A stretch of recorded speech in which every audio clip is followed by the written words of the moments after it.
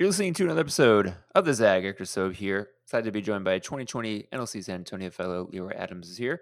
Two topics we're touching base with him on today. You're going to want to hear them both. Thanks for tuning in. Let's get to it.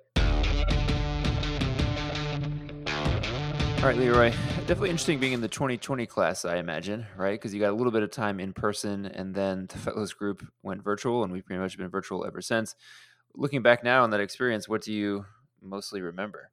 Uh, um, One, I'll just give amazing kudos to my class, to that cohort, and to the San Antonio team that led us. It was a very smooth transition going to an online platform. Personally, difficult for all of us, of course. We certainly enjoyed the in-person engagement and all of the benefits that offered. But I, can't say enough about how our class and again our leadership team very quickly and effectively made that transition to a digital institute. One of the things that I know I've heard from the 2020 class out here where I am in Los Angeles is they definitely appreciated having that peer group to experience something really challenging together with, and that support system was really vital. I know one of the things you've been working on in the past few months is leading conversations on Instagram and Facebook around this idea of the concept of healing is a legacy. Tell folks a little bit more about what you're doing there. Yeah, one of the things I think, um, the experiences of 2020 um, sort of afforded many people was really thinking about very deeply about your own personal mental and emotional health. And that topic really resonated throughout the Black community. And so having conversations with other Black men about some of the things that we have been experiencing for quite a long time, but you know we didn't give that focus to that mental and emotional health because we were so busy doing so many other things, right? Going to school, trying to build a business, trying to create and do things for our families and communities. Very seldomly did we take a step back and sort of analyze our mental and emotional health, and even not recognizing that not doing that work does show up and manifests itself in other ways in our relationships and how we approach the world and present ourselves to the world. And so halfway through 2020, I started to give more consideration to my own mental and emotional health. Even started therapy, even started family therapy, and then going through that process, I wanted to figure out, well, how do you continue to build generational wealth, right? Buy a home, start a business, do all of the creative things that I want to do, while also taking care of myself mentally and emotionally, and then be able to pass down that sort of culture to the next generation. And so, healing as a legacy is recognizing that we are supposed to build wealth. We are supposed to start businesses. We are supposed to be, entrepreneurs and thrive. But a part of that has to be us taking care of ourselves mentally and emotionally, and then passing that behavior down to our kids and our grandkids, and so on and so forth. For a long time, mental wellness and has sort of been a stigma, if you will, a very taboo conversation within the Black community. And so I'm loving now to see more Black people, more Black men having these conversations, being much more intentional about their own mental and emotional wealth, and understanding that passing that down to the next generation has ramifications, can have positive ramifications for generations to come. So healing as a legacy is essentially build wealth, but also build your emotional and mental wealth and pass both of those elements down. Yeah, it's a great frame for it, and I was curious if you found that having this idea of passing down, the traits and attributes and skills of mental health has that unlocked a lot of enthusiasm for this topic from folks that you're talking to. Has it, or are you still running into some of the same challenges of maybe trying to convince folks to pursue mental health in a more consistent way? No, the response has been amazing. I've had several men reach out to me, even women reach out to me, and sort of continue to encourage me to share my own journey and to create more stories and content around this concept of healing as a legacy.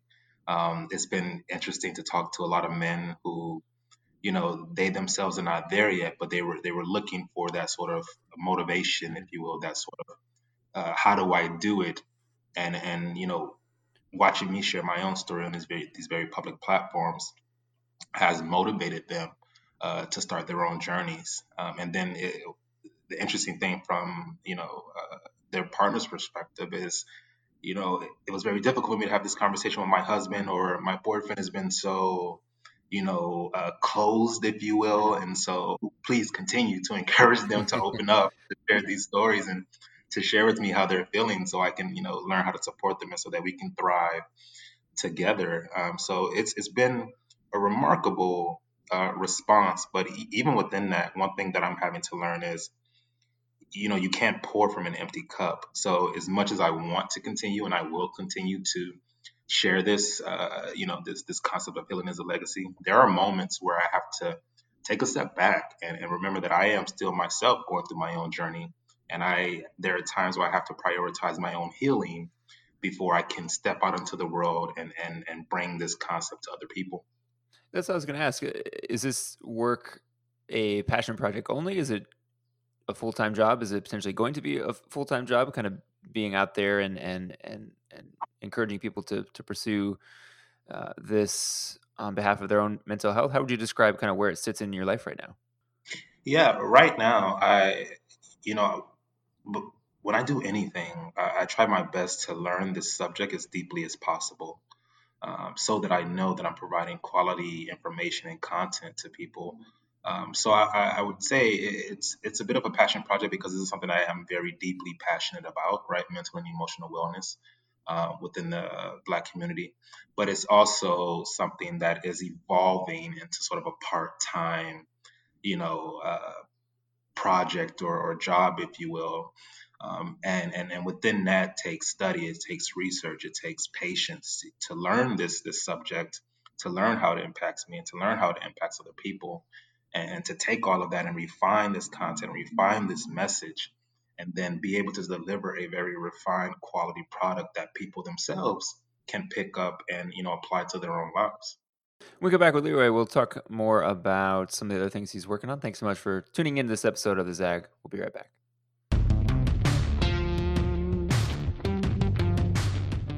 Leroy, something else I was curious about, for those that don't know, NLC does something each year called Spark Talks, which are kind of like mini TED Talks. So a chance for folks to speak about a topic that's exciting to them, kind of make a call to action to people. And one of the Spark Talk kind of pitches you were working on last year was study abroad programs for underrepresented students. I was curious how you got on that topic. Was that something that you got a chance to do in your own life? And so you're trying to maybe push that opportunity for others? Give me some of the background there. Yeah, when I was in college, I was a junior at the University of Houston downtown, and I'm walking the hallway one day and I see a poster for a study abroad trip to Taiwan. Hmm. And at the time, I had this interest of just, seeing what else was out there, but my mind didn't even, sort of jump to what's out in terms of the other parts of the world. Like, I'm thinking what's out there beyond Houston, right? But I saw this, and it was for a creative writing class, and I just jumped on it. And so I went to Taiwan, and it just blew my mind. It could forever change the way that I looked at myself, and the way that I looked at the world.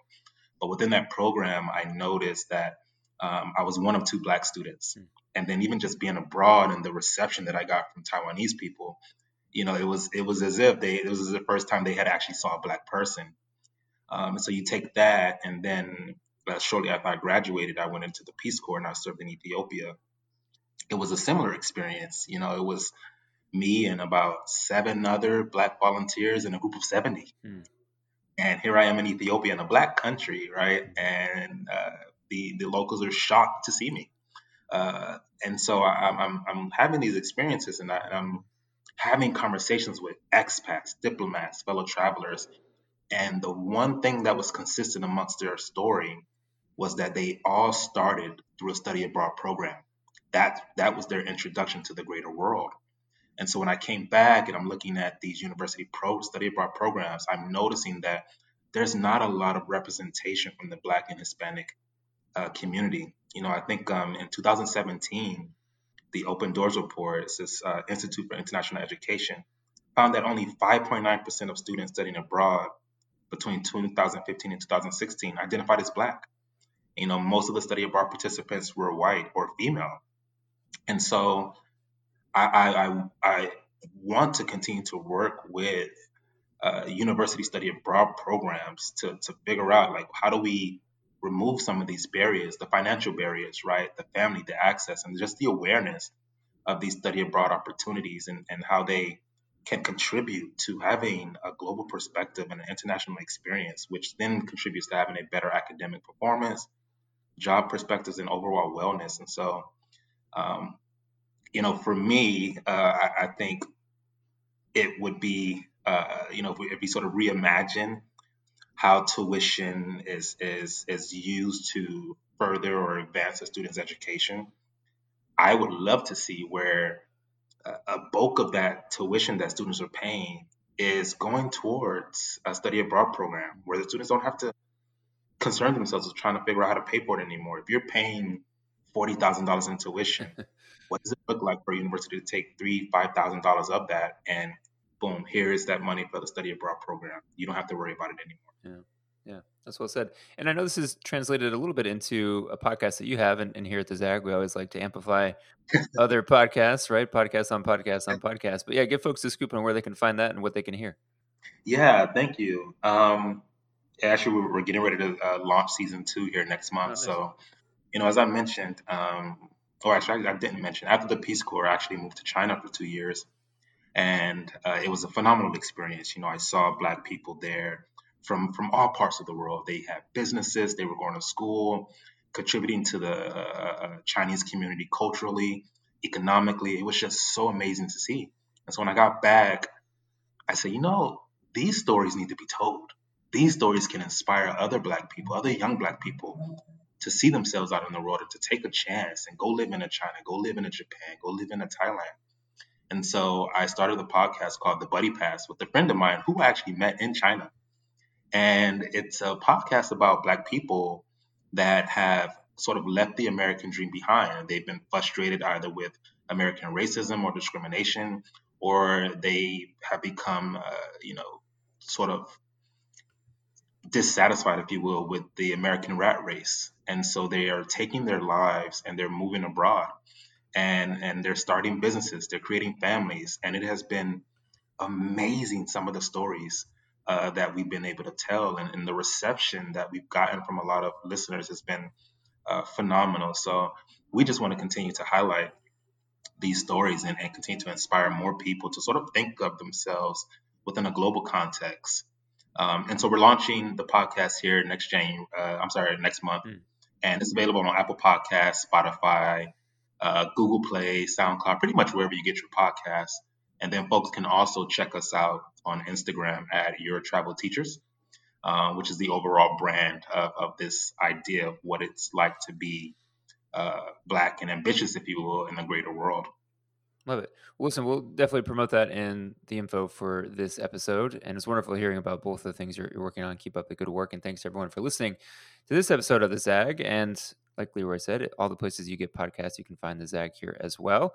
We've also recently rebranded with a new NLC colors and logo, all that good stuff. You can check us out on Instagram at the ZAG Podcast. Make sure to follow us to catch up on all the episodes that have been launched previously and that will be coming up in the future. So until next time, we'll catch you soon.